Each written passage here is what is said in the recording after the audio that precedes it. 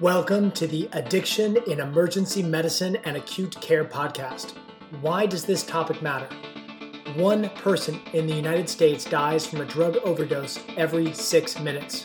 We as healthcare providers must do better to treat addiction, prevent overdoses, and improve the lives of our patients and their families.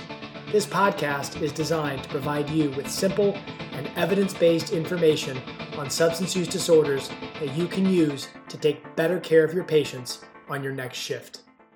Hi everyone, welcome back to another episode of Addiction in Emergency Medicine and Acute Care. Dr. Casey Grover here, pleased to be your host once again. And this episode is going to be a little different.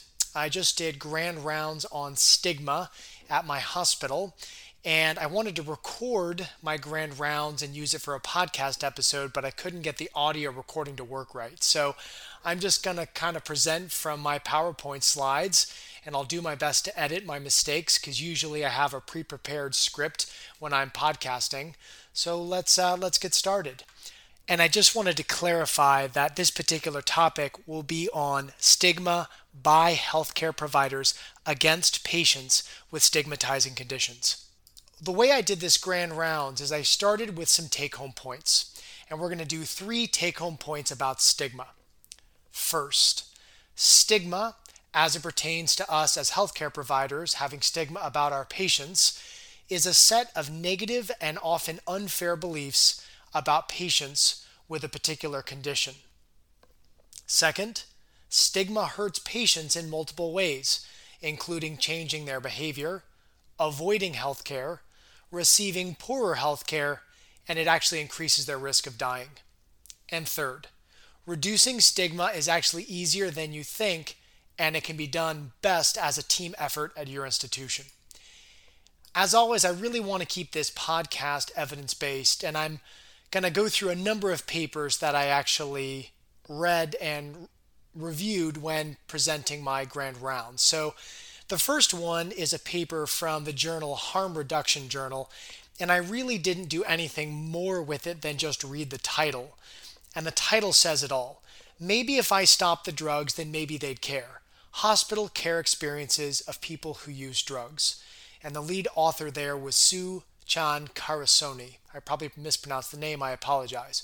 But the fact that we have a paper in the medical literature with this as the title suggests that stigma is a huge deal. So we'll move on to the first paper that I reviewed, which was from BMJ Case Reports in 2014, entitled Stigma and Mental Health Challenges in Medical Students. And in this one, basically we looked at what's the definition of stigma. And in this paper, they give this definition. Quote, an attribute considered to be undesirable and unpleasant by society and which differentiates the stigmatized person from other members of the community that he or she should belong to, end quote. And I thought this was actually pretty descriptive. I did also look up the word stigma in the dictionary, and this was the definition given by Merriam-Webster. Stigma most often refers to a set of negative and often unfair beliefs that a society or group of people have about something. For example, people talk about the stigma associated with mental illness or the stigma of poverty. So that's kind of our definition to get us started. I'm going to move on to the second paper, which is from the journal Addictive Behaviors. And the title here is An Investigation of Stigma in Individuals Receiving Treatment for Substance Abuse, and it's from 2007. And in this paper, they look at types of stigma. The first type of stigma is enacted stigma, which is basically directly experienced social discrimination. The second type of stigma is perceived stigma, which is basically beliefs that members of a stigmatized group have about the prevalence of stigmatizing attitudes and actions. And the third type of stigma is self-stigma, or the negative thoughts and feelings that come from identification with a stigmatized group. And let's translate those a little bit. Let's imagine that I have depression. For enacted stigma, that would be you judging or discriminating against me because I have depression. I am directly experiencing that stigma. For perceived stigma, I believe that my healthcare providers judge or discriminate against me because I have depression. So that's me believing that there is stigma. There actually may not be stigma, but I feel it. And then the third, self-stigma, would be I feel negative thoughts such as shame about myself because I have depression. So those are, again, the three main types of stigma from that second article. And looking again in this same article from Addictive Behaviors in 2007, I wanted to ask the question, does stigma harm patients? And this is a big question that I'm going to try to answer in this episode, but let's look at just the answer from this paper. And the authors in this paper note that enacted stigma against mental health patients is associated with unemployment, housing problems, and difficulty in social adjustment. And furthermore, enacted stigma against substance use patients is associated with delays in seeking treatment, decreased self-esteem, and lower quality of life. So I think to ask the question, does stigma harm patients? The answer on a high level is yes. Now, let's see if we can quantify the effect size of stigma on health outcomes. And we're going to move to a third paper here, which is from Social Science and Medicine in 2014, and the title of the article is Structural Stigma and All-Cause Mortality in Sexual Minority Populations. And this brings us to one more stigma definition, which is structural stigma. And structural stigma is defined as societal level conditions, cultural norms, and institutional practices that constrain the opportunities, resources, and well-being for the stigmatized population. So kind of how is stigma built into society? And in this case, they looked at sexual minorities. And so being in the sexual majority would be to have a sexual preference or behavior that is consistent with most people in the community. For example, being heterosexual in a predominantly heterosexual community. Being a sexual minority would be being homosexual, for example, in a predominantly heterosexual community. So in this particular paper, they wanted to look at what is the effect of structural stigma on the health of sexual minorities. And I'm going to quote from the authors here, quote, "These results indicate that sexual minorities living in communities with higher levels of structural stigma die sooner than sexual minorities living in a low stigma community, and these effects are independent of established risk factors for mortality," end quote. And to kind of break that down, basically this paper looked at being a sexual minority in a low stigma community versus a high stigma community. And being a sexual minority in a community with high structural stigma versus a community with low structural stigma reduced the lifespan by 12 years, all-cause mortality. That is just crazy, right? So think about this. The effect of structural stigma was powerful enough to shorten someone's lifespan by 12 years. And we can actually dig a little bit deeper in on this topic of trying to quantify how stigma harms patients. The next paper I reviewed for this Grand Rounds presentation was from BMC Medicine in 2018, and it was entitled How and Why Weight Stigma Drives the Obesity Epidemic and Harms Health. And this was basically a study of 13,692 adults, and they were looking at weight stigma. And what they found is that people who experienced weight stigma had a 60% increased risk of dying, all-cause mortality independent of body mass index. And that's just crazy, right? How is it that stigma causes a 60% increased risk of dying? This is a huge issue. And the authors actually delved into this question of how does this happen? And it was felt to be that the mortality increase was from the direct and indirect effects of chronic social stress. And they actually highlight metabolic dysregulation, higher stress hormones, and higher inflammation as the reason for the increase in mortality. Moving on to the next paper that I reviewed for this presentation on stigma, I next reviewed the paper entitled Mental Health Stigma and Primary Healthcare Decisions. This was from Psychiatry Research in 2014. And I'm going to start with a quote from the authors here to kind of set the stage for this study. Quote, "Those with stigmatizing attitudes may believe people with mental illness are less likely to adhere to treatment recommendations. If this is the case, providers may be less likely to offer some types of healthcare options to people with serious mental illness," end quote.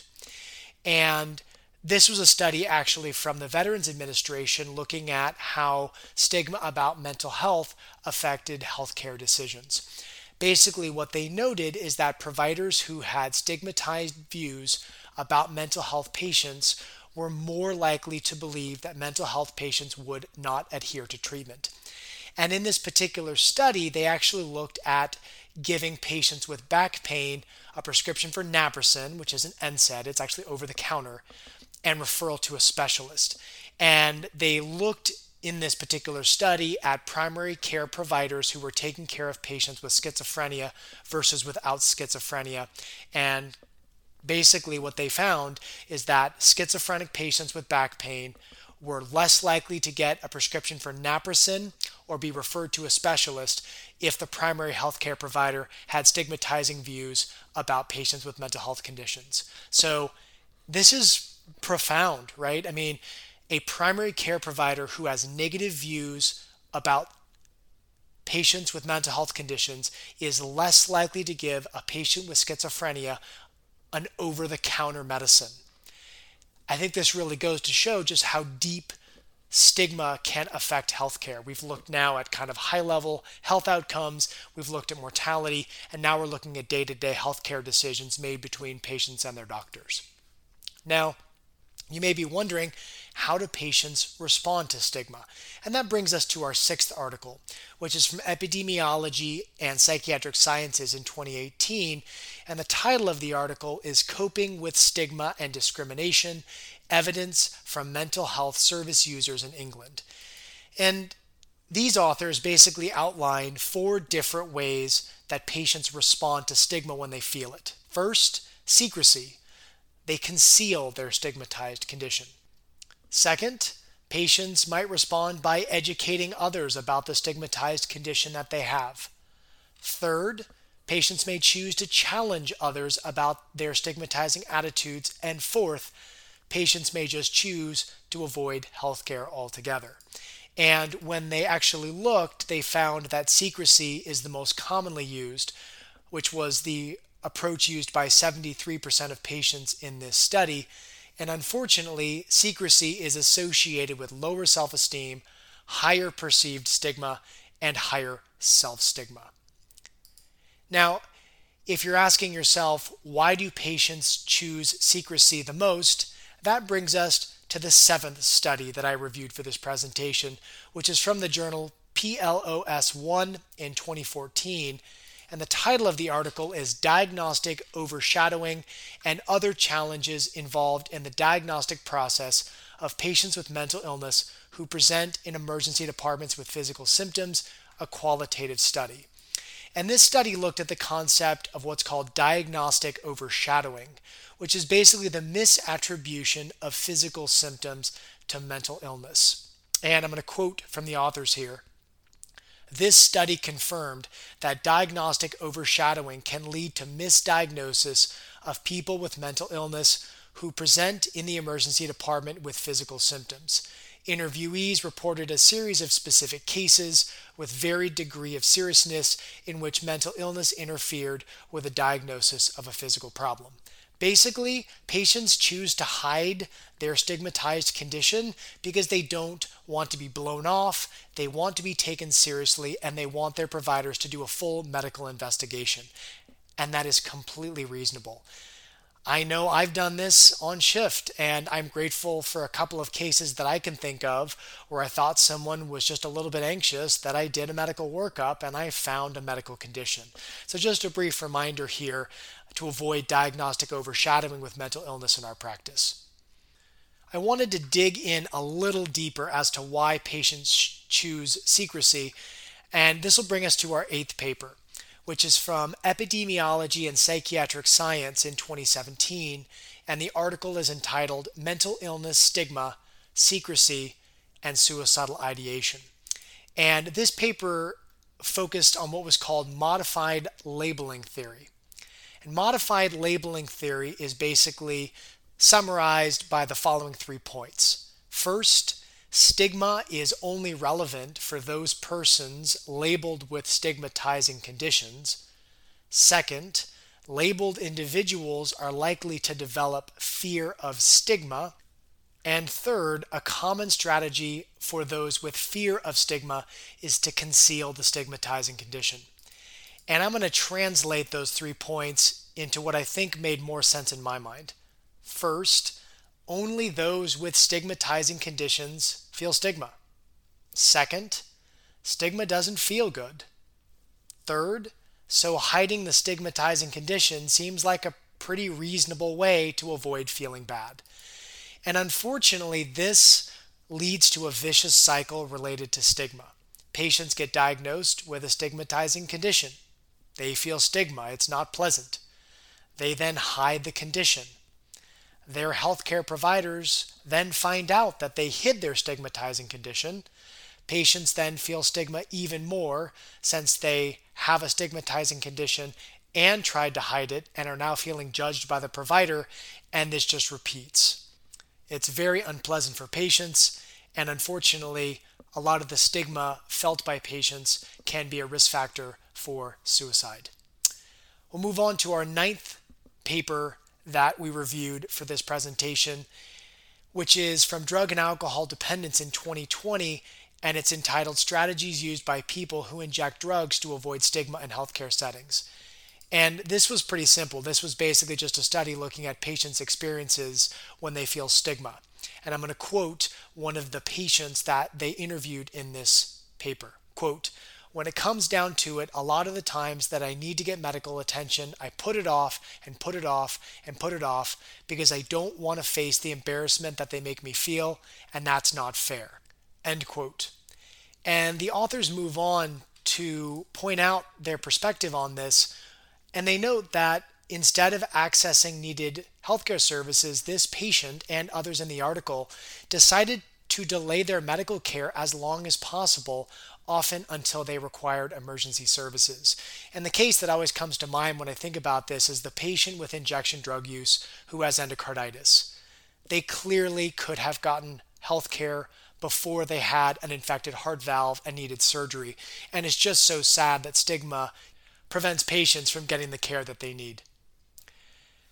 Moving on to the 10th paper that I reviewed for this presentation. This was from Annals of Emergency Medicine in 2017, and the title of the article was Health and Public Policy to Facilitate Effective Prevention and Treatment of Substance Use Disorders Involving Illicit and Prescription Drugs, an American College of Physicians position paper. And this article I reviewed because I wanted to ask the question, what happens on the macro scale? When we look at what happens all over the United States, what does stigma do? And how does it affect access to healthcare and the rate at which we treat various diseases?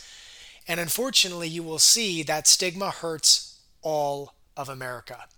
This study looked at the rates of treatment for chronic illnesses in the United States. Hypertension, we treat 77% of Americans with hypertension. Diabetes, we treat 73% of Americans with diabetes.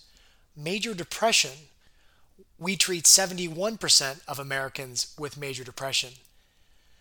Unfortunately, for addiction to illicit drugs or alcohol, we only treat 18% of Americans with addiction. And that's really, in my mind, structural stigma in medicine.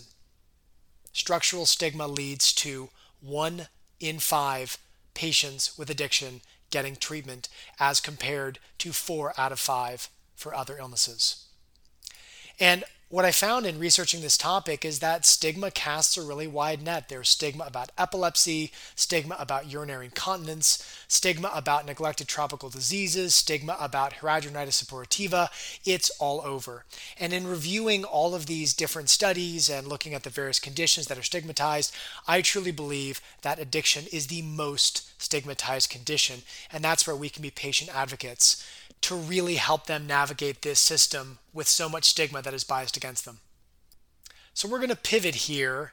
I think we all understand what stigma is and what it does. Now we've got to ask, what do we do about stigma?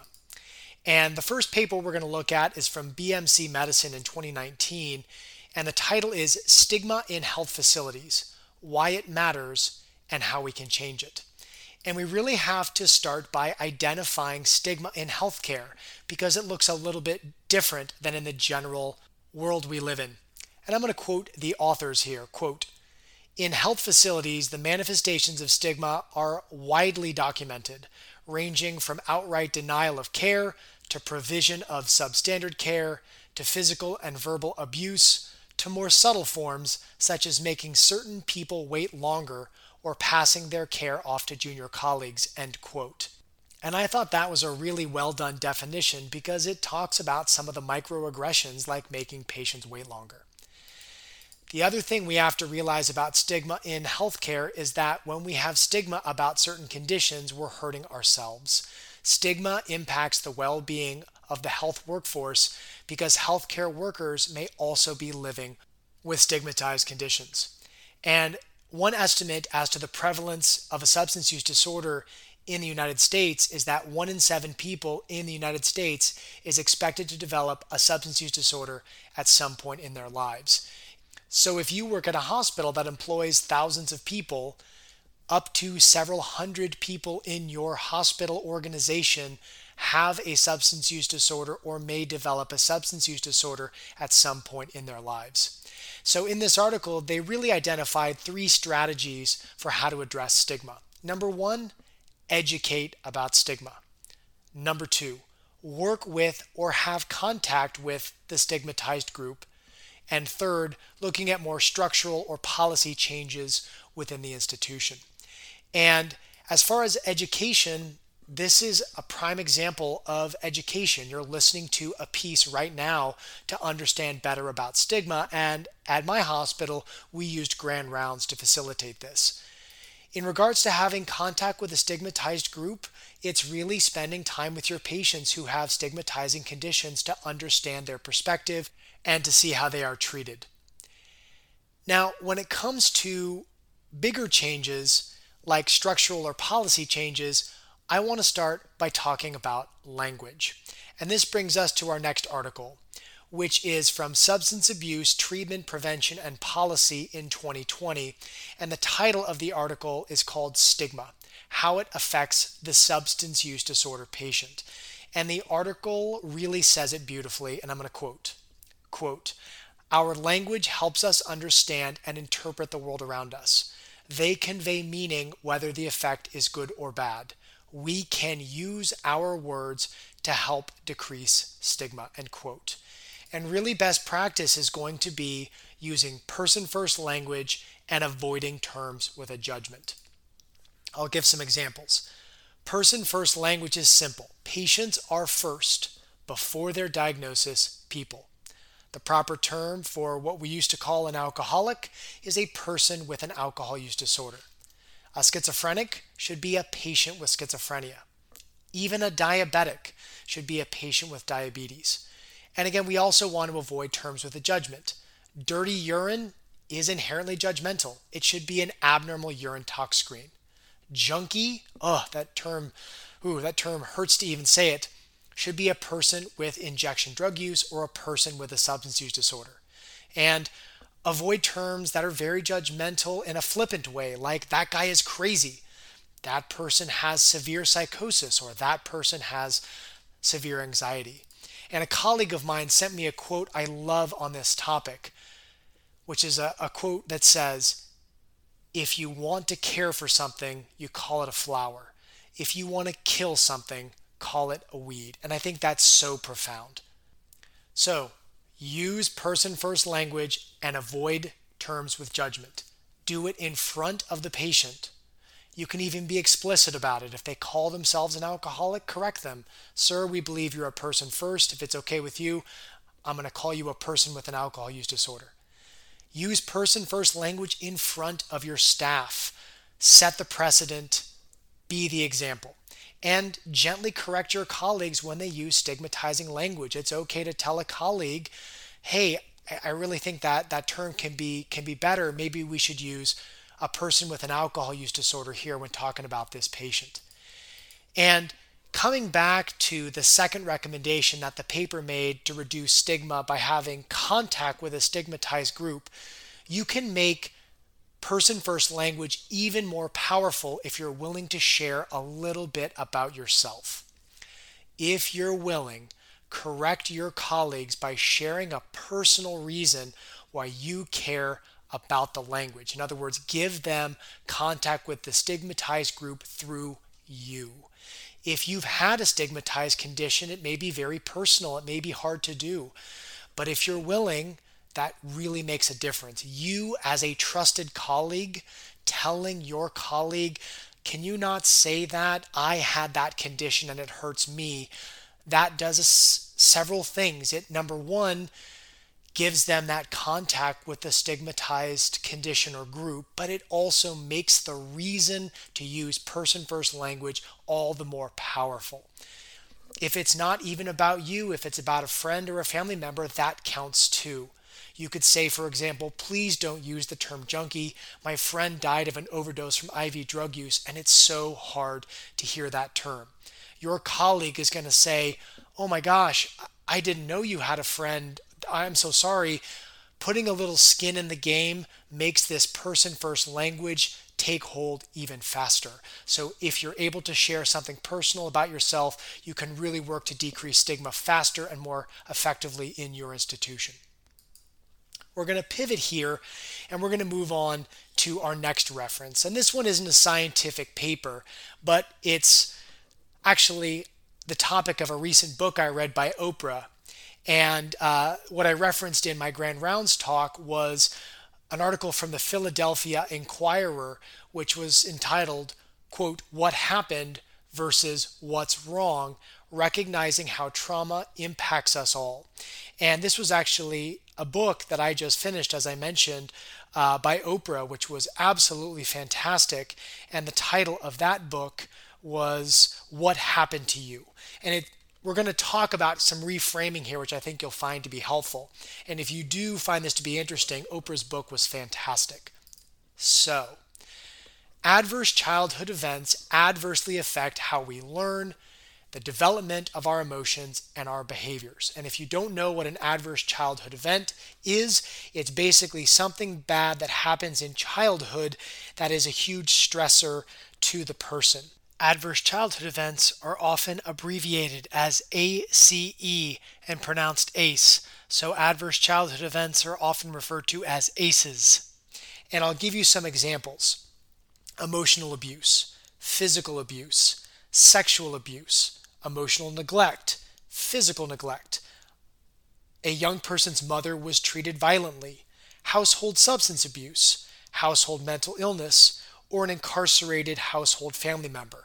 Divorce even would apply here as well. So these are all adverse childhood events. And as each person has an increased exposure to adverse childhood events, the risk of mental illness, diabetes, cardiovascular disease, substance use, and many other conditions increases. And there's actually a correlation that the greater number of ACEs you have as a child, the more likely you are to have more conditions as an adult. And I had an aha moment recently with one of my patients that helped me to understand ACEs and going from what's wrong with you to what happened to you.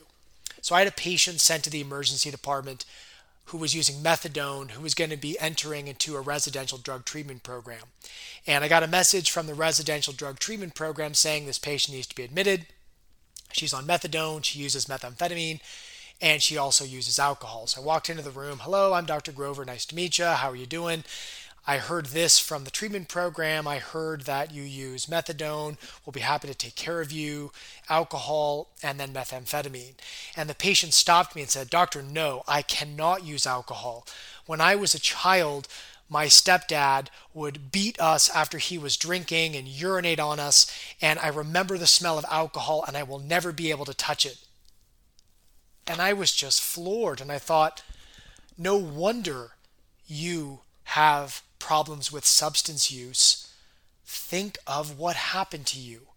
What's wrong with you? No. What happened to you? What's your story that led to substance use? And in your mind, if you're ever really struggling with a patient, stepping back and saying, what's wrong with this person? Take a deep breath and say, what happened to this person? A few tips that I ended my Grand Rounds talk with to just help frame how to understand when you might have some bias from stigma when you're seeing a patient. Before you walk into a challenging patient's room, tell yourself, this patient is suffering and I'm grateful I don't have to suffer like that. Share it with those around you. Sometimes just a little minute to take a deep breath and reframe yourself before you go into a room can make a huge difference. My last final personal tip about stigma is if you reassure patients that they're not going to be judged, and you reassure patients that you are just trying to help them, and you are honest when you tell patients that, you will be amazed just how much patients open up to you. All right, that was quite a bit of material. I'm sure I made multiple misspeaks and ums and uhs, but this was off the cuff, and I care a lot about this topic, and I hope you found it helpful. So we're going to review our 3 take-home points. Number 1, stigma in healthcare is a set of negative and often unfair beliefs about patients with a particular condition. Number 2, stigma hurts patients in multiple ways, including changing their behavior, avoiding healthcare, receiving poorer healthcare, and increasing their risk of dying. And number 3, reducing stigma is easier than you think and is a team effort. And I'm just off the cuff here, going to add one more and say words matter, use person first language. Thank you so much for listening. Thank you so much for what you do. And don't forget, treating substance use disorders saves lives.